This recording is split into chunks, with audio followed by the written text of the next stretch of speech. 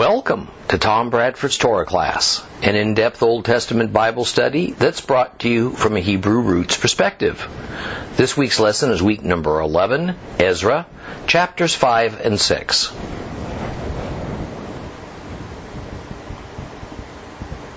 We're going to conclude chapter 5 of Ezra this week. We're going to get well into chapter 6. Now, what's taken us so long is that we have chosen this point in the book of Ezra to pause and to examine the prophets Haggai and Zechariah, who arose to both encourage and warn the Jews that the rebuilding of God's temple was to be their top priority. Their top priority. Open your Bibles to Ezra chapter 5. Ezra chapter 5. If you have a complete Jewish Bible, it is page 1123. 1123.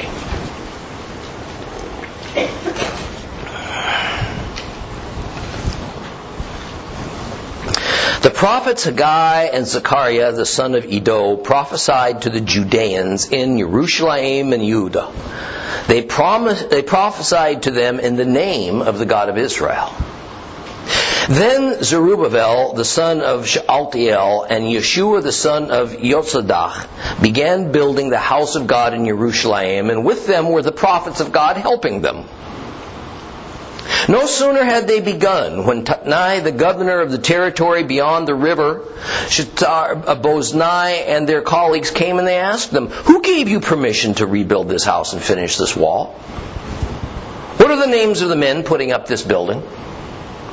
But the eye of their God was on the leaders of the Judeans, so they didn't stop them until the matter could come before Darius, and a reply in writing be received. Here is the text of the letter which Tatnai, the governor of the territory beyond the river, Shethar-boznai, and their fellow officials beyond the river sent to Darius the king. They sent him a letter in which it was written to Darius the king, "Complete shalom. Let the king know that we went to the province of Judah, to the house of the great God, and it is being rebuilt with large stones, and timber is being set in the walls. This work is being done energetically. It is making good progress under the direction of their leaders." And we asked them, "Who gave you permission to rebuild this house and finish this wall?" We also asked them their names, so that we could write you the names of the men in charge of them. And they gave us this answer: "We are the servants of the God of heaven and earth. We are rebuilding the house that was built many years ago, built and finished by a great king of Israel. But because our ancestors provoked the God of heaven, he handed them over to Nebuchadnezzar, king of Babel, the Kasdim. He destroyed this house. He carried off the people to Babel. But in the first year of Cyrus, king of Babel, Cyrus gave the king authorization to rebuild this house of God. And moreover, the gold and silver articles belonging to the house of God, which Nebuchadnezzar had removed from the temple in Jerusalem and brought to the temple of Babel, Cyrus the king took out of the temple in Babel. They were turned over to a man named Sheshbazzar, whom he appointed governor.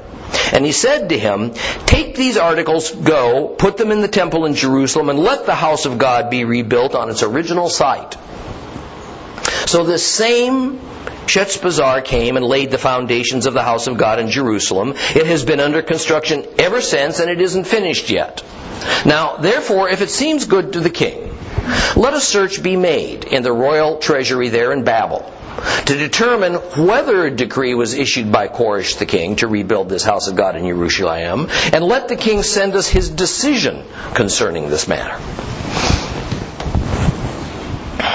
About 520 BC, some 35 years or so after a group of a few thousand exiled Jews found their way back to Judah, verse 1 tells us that Haggai and Zechariah prophesied to the Judahites in the name of the God of Israel.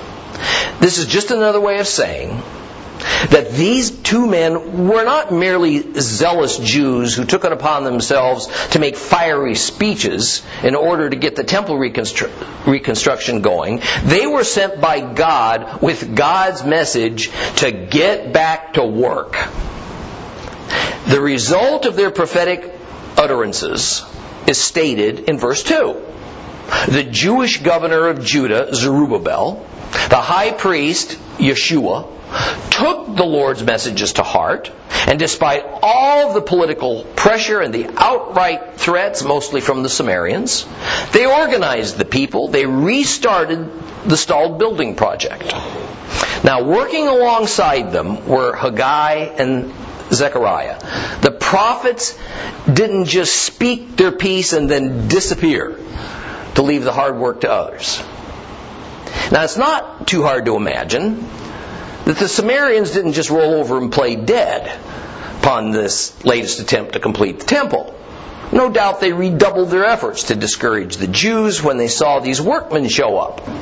So Haggai and Zechariah needed to stick around to constantly remind these harassed Jews why it was that the temple was so important. And let's revisit momentarily just why a new temple was so important. It's because it was important to God. Jehovah had suspended his relationship with Judah some 70 years earlier, when after decades of unfaithfulness by his chosen people, some cosmic line in the sand was crossed. And he decided enough was enough.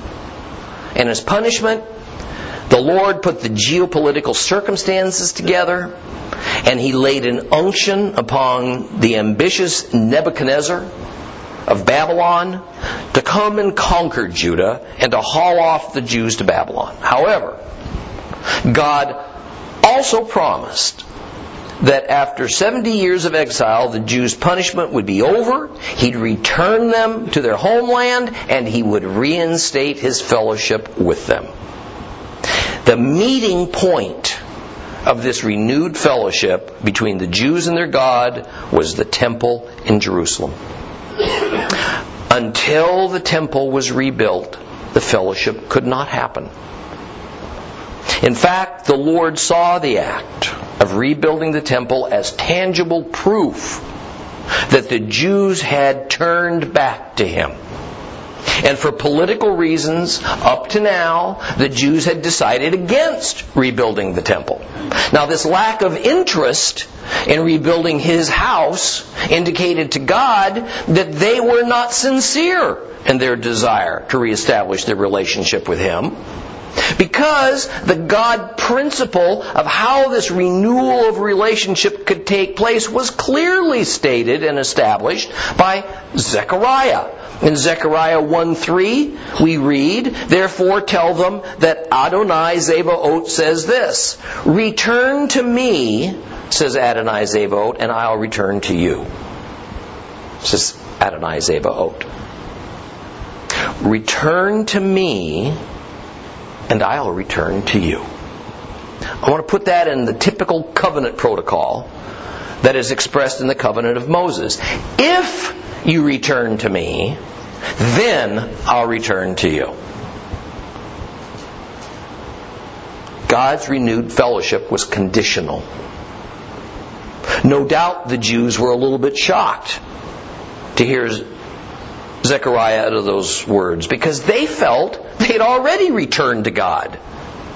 After all, they traveled all the way from Babylon to Jerusalem, enduring about 4 months of arduous traveling conditions, with the strongest inner desire to rebuild the temple and to reestablish Torah observance. So, embedded in this short verse, there is yet another God principle revealed. True repentance must always be proved by our actions. It must be proved by our deeds, by our behavior. Otherwise, God counts it as no repentance at all. Showing up isn't enough. Making fine speeches isn't enough. Being zealous in your heart, it's not enough. Planning, preparation to do what God has assigned us to do, it's not enough. Doing what God has assigned us to do is what the Lord demands of us. And that doing could be inconvenient, uncomfortable, outright perilous. It may not make us many friends. In fact, it may alienate us from some of the friends that we've had. And make no mistake, doing God's will isn't a guarantee of success. At least success is defined from an earthly standpoint. Any dedicated athlete can tell you that using every last ounce of their gifts, training until it aches, having the right frame of mind, getting the best trainer and coach doesn't guarantee success. Rather, there is yet another God principle that governs our efforts. Obey God. Do the best you can as it seems you are directed to do, and let the chips fall where they may. The outcome is in God's hands, not ours. Now, I don't know about you, but that might be the God principle that I struggle with the most. For me, success is nothing less than tangible, visible victory. Success is winning. Success is accomplishing that which I planned and then set out to do. Nothing is harder, believe me, for my temperament, for my personality, than to do what I am convinced the Lord wants of me and to not reach what I see as the goal. Disappointment and frustration set in, and I have to work pretty hard to reconcile my definition of success with the Lord's. I have to yield to the reality that whatever I have done is just a piece in a much larger divine puzzle that might not be visible or even fully assembled for many years. Perhaps not even in my lifetime. And a deep personal flaw is that I don't easily surrender. In fact, a long time ago, I'll tell you a little story on myself. A long time ago in my corporate days, at the end of a bit of a testy meeting, a colleague once looked over and angrily said to me, "I sure hope I'm never in a hostage situation with you because you're going to get us both killed." I think my wife would agree with that. I don't surrender easily. And that can be a good thing and it can be a bad thing. Towards God, it's a bad thing. So naturally, verse 3 tells us that no sooner had the Judahites courageously gone back to work on the temple before a high Persian government official shows up to question them about it. But let's be clear, there's nothing in the text to indicate that this official, Tatnai, called the governor, had any hostile intent towards the Jews. Persian records indicate that actually it was a fellow named Ushtanu who was the governor of the beyond the river province, not Tatnai. It seems that Tatnai must have been a vice-regent, similar to what Joseph was in relation to the Pharaoh down in Egypt. The reason that we're going to see several folks, by the way, called governor in our English Bible translations of Ezra is because the Aramaic word that is being translated, pecha, isn't well understood. more and more it seems that it must be a broad and flexible term used for a Persian official as opposed to a specific title or a specific office. It seems to indicate any high-level administrator of a district or a province or a large satrapy. So Tatnai must have reported to this Ushtanu. In any case, Tatnai and another Persian official named Shtar Boznai came to Jerusalem for the purpose of investigating this building project. Now, just ask yourself, what might have alerted Tatnai that something nefarious might have been going on in Judah that he personally needed to look into? Must have been the Sumerians. Some other opposition group that made an appeal to him. Nevertheless, Tatnai seems to have been thorough and professional in his investigation with no preconceived notions and no hint of bigotry. So his first inquiry is, who gave you permission to build this temple and this wall? Second inquiry, what are the names of the men who are leading this effort? Now, both of these are reasonable questions that any bureaucrat might ask. So verse 5 tells us that whatever Tatnai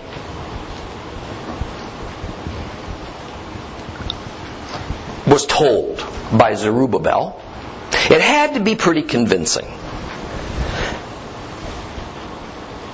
Because although he would certainly take his investigation a little further, he sought no reason to block the construction until he inquired of the current king of Persia to see if he could validate what Zerubbabel had told him.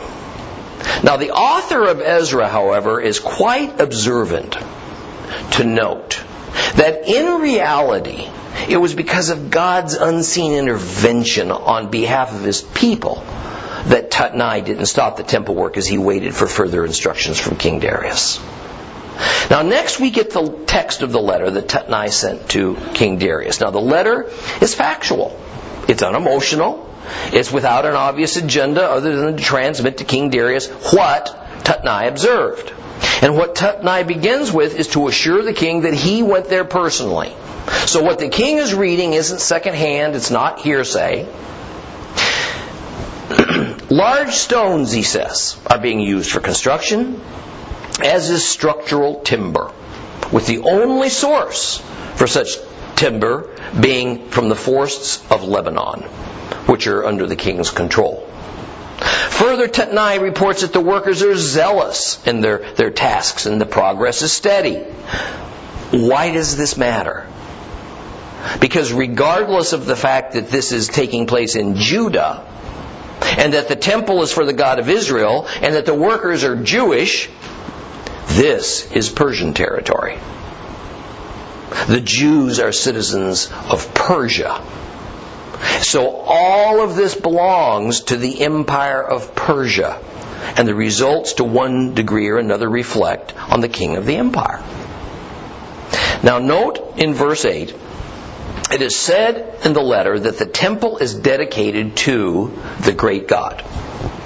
Now this letter is naturally written and recorded in our Bibles in Aramaic, because that's the language of the Persian Empire.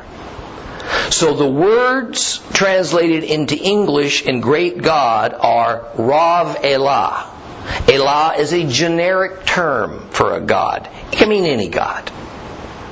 Thus, exactly which God is meant is left ambiguous because it serves a sensitive political situation like this one perfectly. Better to let each side kind of assume whatever suits them. A couple of verses later, it's mentioned that the names of those in charge of the construction project were gathered and sent to the king. However, no names are listed in the letter. So, they were sent in a separate communication. Or, what we are reading is a condensed form of the original. It's impossible for us to know for sure. Well, starting in verse 11, we see that Tatnai fully intended to be fair and equitable with the Jews, so he gives Darius the Jews' response to his inquiries of them. And what the Jewish response amounts to is a justification and a defense of what they're doing, why they're doing it, who gave them permission. And the justification begins with identifying themselves with the God of heaven and earth. And once again, since this letter is in Aramaic, it reads, Elah Shamayin Ara.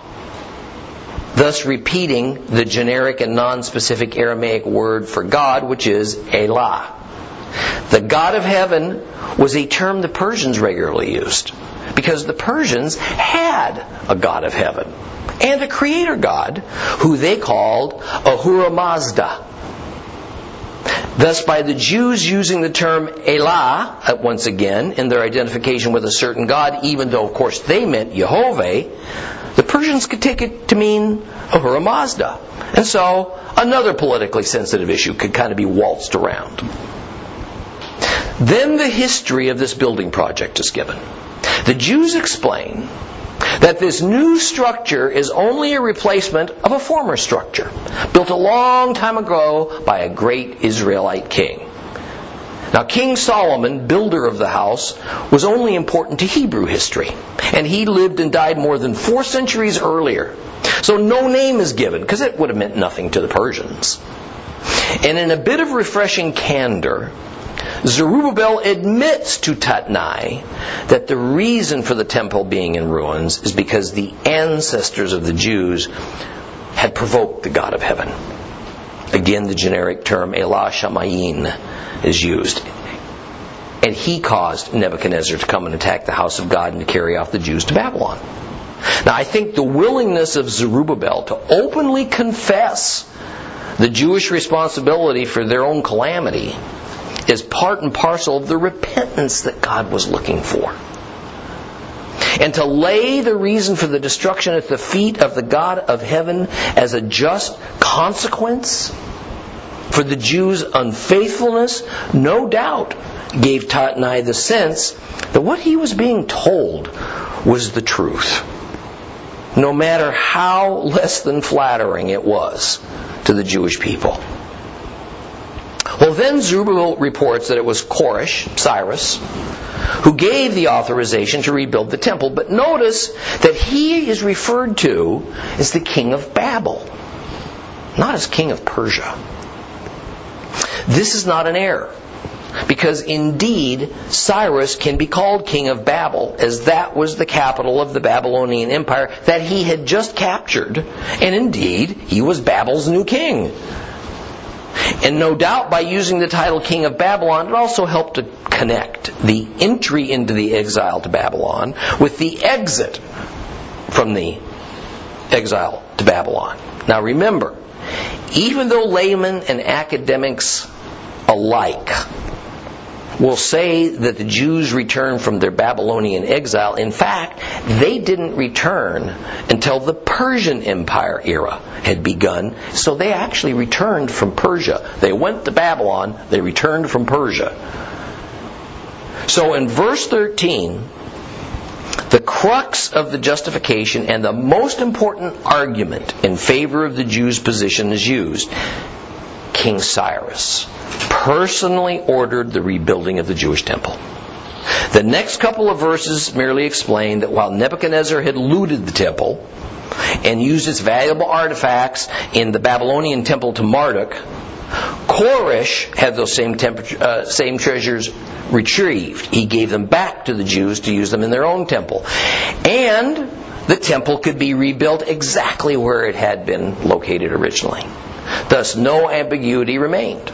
King Cyrus ordered the temple to be rebuilt in the original location. He dedicated it to the Jews' God, and he furnished with its original furnishings and ritual implements so that it could be the same as it was before. It was to be a faithful reproduction of what had been there before. Now that Tatnai had reported what he observed and documented the answers he received to the answers he received to his questions,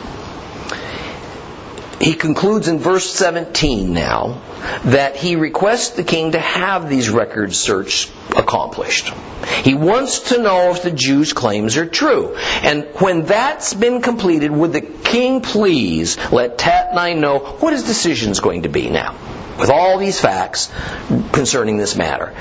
Let's move on to chapter 6 now, because here we're going to get the king's reply. Open your Bibles to chapter 6 of Ezra, page 1124, if you have a complete Jewish Bible.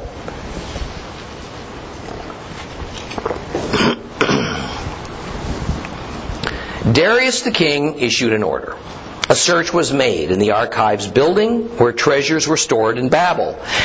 And there was found at Akhmata, in the palace which is in the province of Media, a scroll on which was written the following memorandum. In the first year of Koresh the king issued this decree. Concerning the house of God in Jerusalem, let the house be rebuilt, the place where they offer sacrifices. Let its foundations be firmly laid. Its height is to be 90 feet, its breadth 90 feet, with 3 rows of large stones and 1 row of new timber. The expenses are to be charged to the king's treasury. And let's also let the gold and silver articles belonging to the house of God, which Nebuchadnezzar removed from the temple in Jerusalem and brought to Babel, be restored, be returned to the temple in Jerusalem, each item to its place, and you are to put them in the house of God. Therefore, Tatnai, the governor of the territory beyond the river, Shtar-Boznai and your colleagues, the officials beyond the river, stay away from there. Let the work of this house of God alone. Let the governor of the Judeans and the leaders of the Judeans rebuild this house of God on its site. Moreover, I herewith issue this order concerning how you are to assist these leaders of the Judeans rebuilding this house of God. The expenses of these men are to be defrayed promptly from the royal funds, from what taxes collected beyond the river, so that the work can continue. Whatever they need, young bulls, rams, lambs for burnt offerings to the God of heaven, wheat, salt, wine, olive oil, according to what the Kohanim, the priests in Jerusalem, say, it's to be given them daily without fail, so that they can offer sacrifices with a fragrant aroma to the God of heaven and pray for the life of the king and his sons. I also order that if anyone defies this order, a beam is to be pulled from his house. He is to be lifted up and impaled on it. His house is to be reduced to rubble. May the God who has caused his name to be there overthrow any king or people that tries to defy it, to destroy this house of God in Jerusalem. I, Darius, have issued this order. Let it be carried out to the letter. Then Tatnai, the governor of the territory beyond the river, Shtar-Boznai and their colleagues obeyed strictly, because Darius the king had given them the order to do so. The leaders of the Judeans made good progress with rebuilding, thanks to the prophesying of Haggai the prophet and Zechariah the son of Iddo. They kept building until they were finished, in keeping with the commandment of the God of Israel, in accordance with the order of Koresh, Darius, Artaxerxes, king of Persia. This house was finished on the 3rd day of the month of Adar, in the 6th year of the reign of Darius the king. The people of Israel, the Kohanim, the Levites, and the other people from the exile joyfully dedicated this house of God. At the dedication of this house of God, they offered 100 young bulls, 200 rams, 400 lambs, and as a sin offering for all Israel, 12 male goats, corresponding to the number of the tribes of Israel. Then they installed the priests in their divisions and the Levites in their orders for the service of God in Jerusalem, as written in the book of Moses. The people from the exile kept Passover, Pesach, on the 14th day of the 1st month. For the Kohanim and the Levites had purified themselves together. All of them were pure. So they slaughtered the Pesach lambs for all the people from the exile, and for their kinsmen the priests, and for themselves. The people of Israel who had returned from the exile, and all those who had renounced the filthy practices of the nations living in the land in order to seek Adonai the God of Israel, ate the Passover lamb, and joyfully kept the feast of Matzah for 7 days. For Adonai had filled them with joy by turning the heart of the king of Ashur towards them, so that he assisted them in the work of the house of God, the God of Israel. I want to see that happen again. King Darius, being a professional, an enlightened king, saw fit to follow through with Tatnai's request. He ordered a record search to begin in Babylon, where no record was found. Then he extended the record search for Cyrus's decree to another record city, and this demonstrates his honest desire to administrate fairly and impartially. Another record city was in the city of Achmetah, also known as Ecbatana, in the kingdom of the Medes. They were the Persians' governing partner of the empire. There were 3 record cities in use by the first several kings of the Persian Empire: Babylon, Ecbatana, and Susa.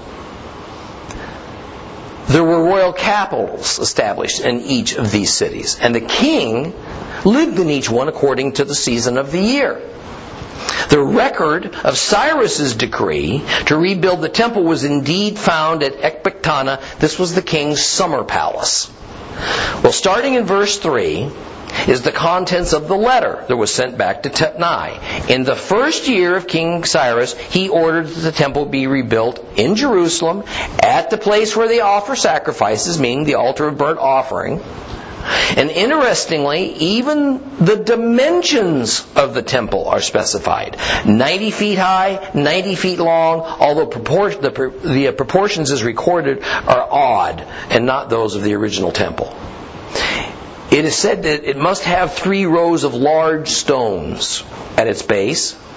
Now, large stones were difficult to handle, much more difficult to build with than small stones. But they were infinitely more durable and beautiful. So, they were more expensive. In addition, there would be 1 row of new timber, that is, referring to the roof rafters, that would span the temple from side to side. Timber was expensive, because timber that was of the strength and of the size to be used to carry structural loads, well, that was rare in the Middle East. So why the attention to these dimensions and materials? Verse 4 gives us the answer. Generous King Cyrus ordered that the royal Persian treasury was to pay for the construction, so the general specifications set both the upper and the lower limits for the costs.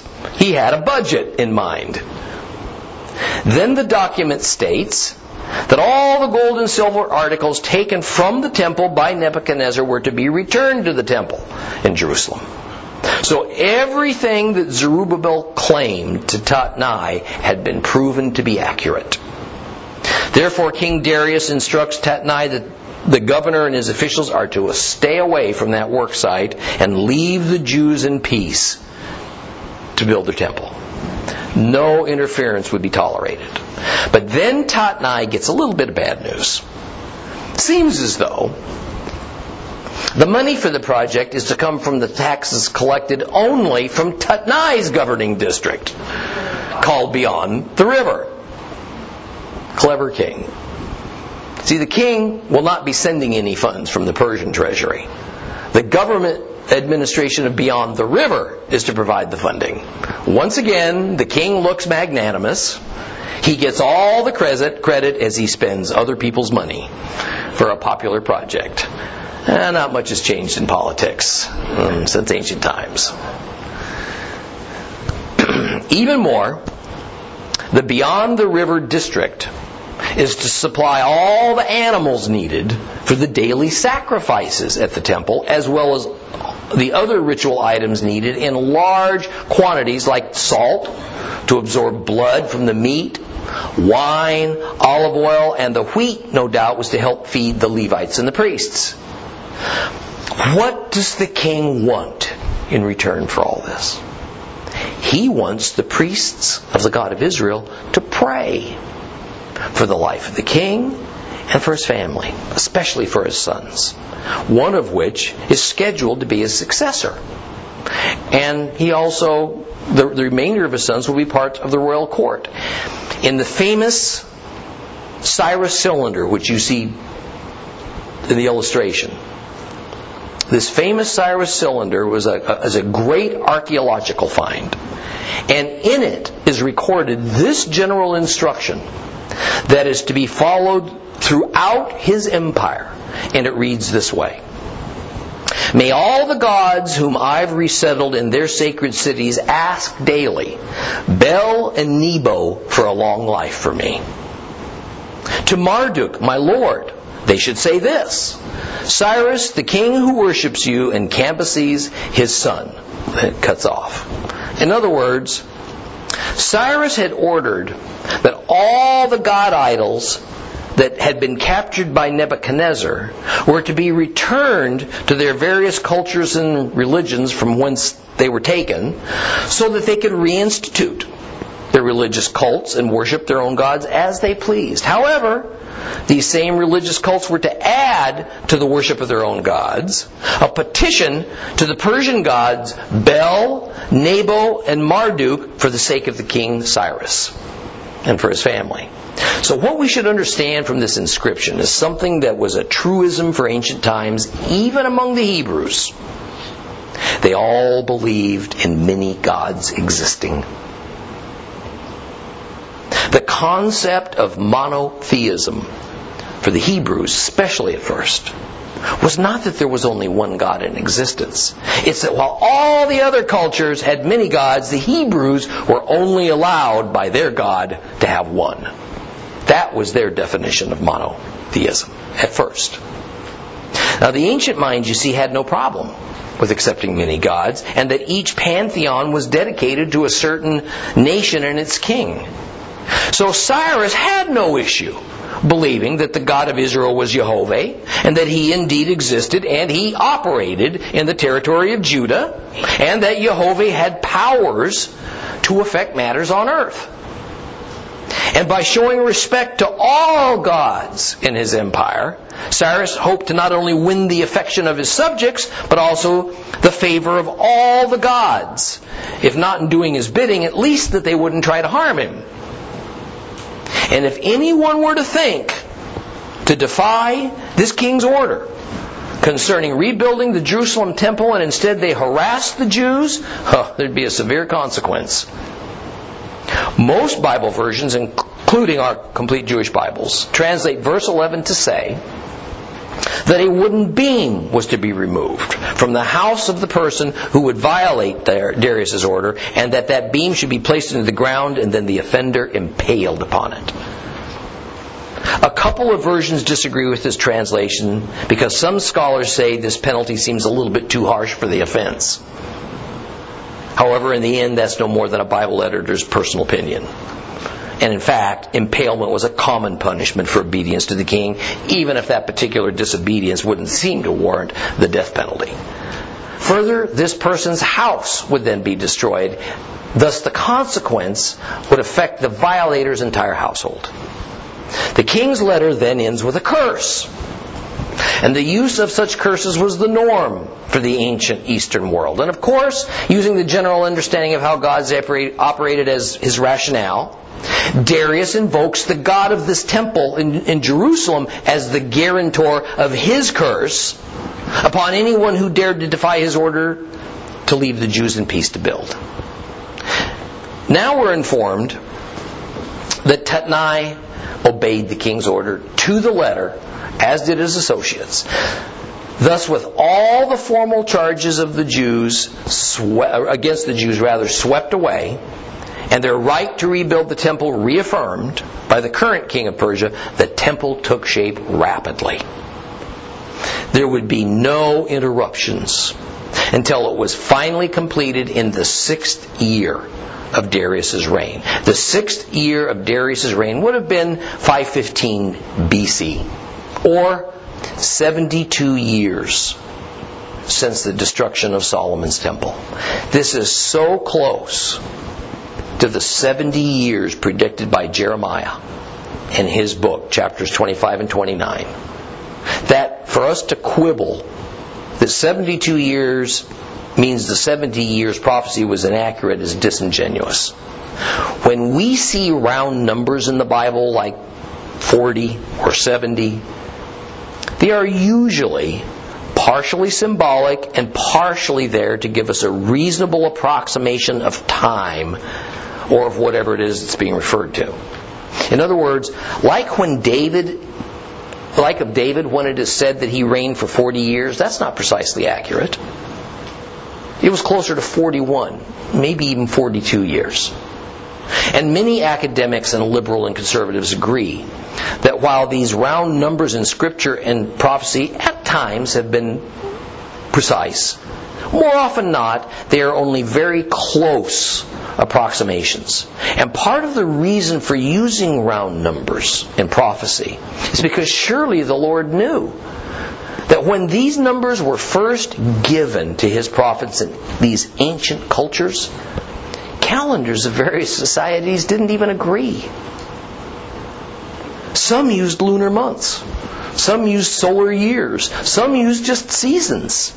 Some used the reigns of kings. And then there were a couple of other ways to count years employed as well. So to this day, there are many disagreements over how to precisely count years in the Bible.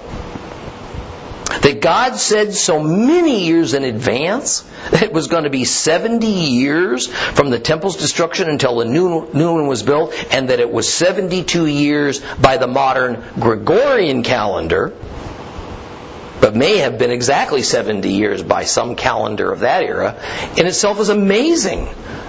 And it proves God's mastery over time and history.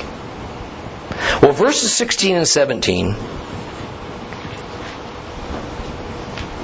are interesting in that it helps us to see how the Jews thought of themselves at this time in history in relation to their heritage. And it is that they saw themselves as representing all 12 tribes of Israel.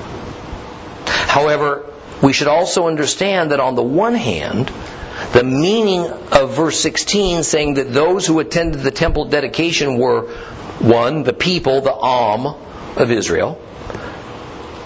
Next, the priests.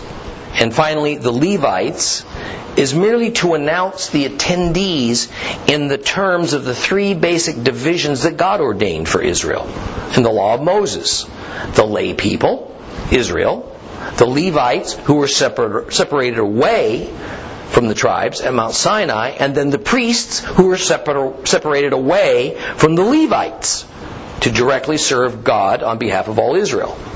And at the dedication, an opulent amount of animals were sacrificed, but a very telling piece of information is given to us. That a sin offering for all Israel, Kol Israel, consisting of 12 male goats, one for each tribe, were also sacrificed.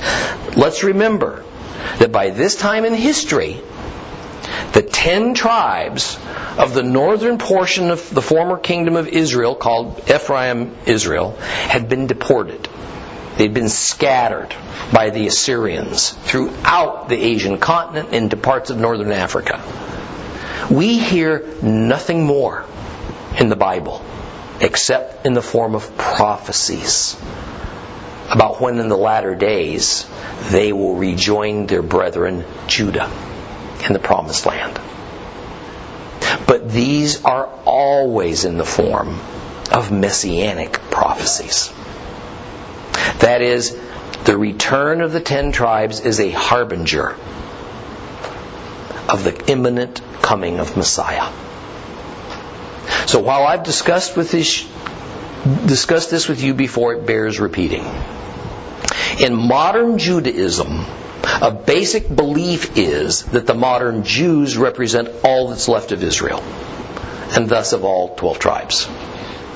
And we see more or less the earliest start of that belief that grew into a tradition right here in Ezra. Yet there is simply no historical or scriptural validation of that belief and tradition. Judah is just one house of Israel. Ephraim Israel is the other house of Israel. And those two houses have not been together. They've not even lived side by side since late in the 8th century BC. But in modern times, since the rebirth of the modern state of Israel in 1948, the Jews have been challenged in this tradition of them being the sole representative of all 12 tribes by the reemergence of many of the so-called 10 lost tribes.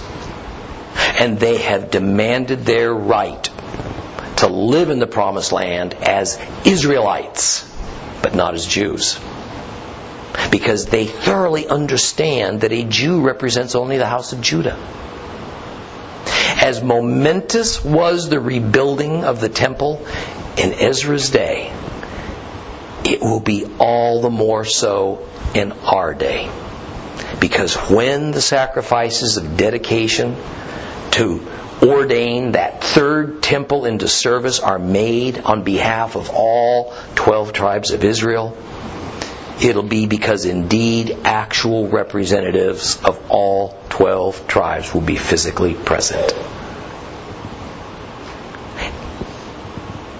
And this is because many of those 12 tribes have members who have already immigrated back to Israel. Many more are on the way as we speak. What an amazing day in which we live. We'll conclude chapter 6 next time.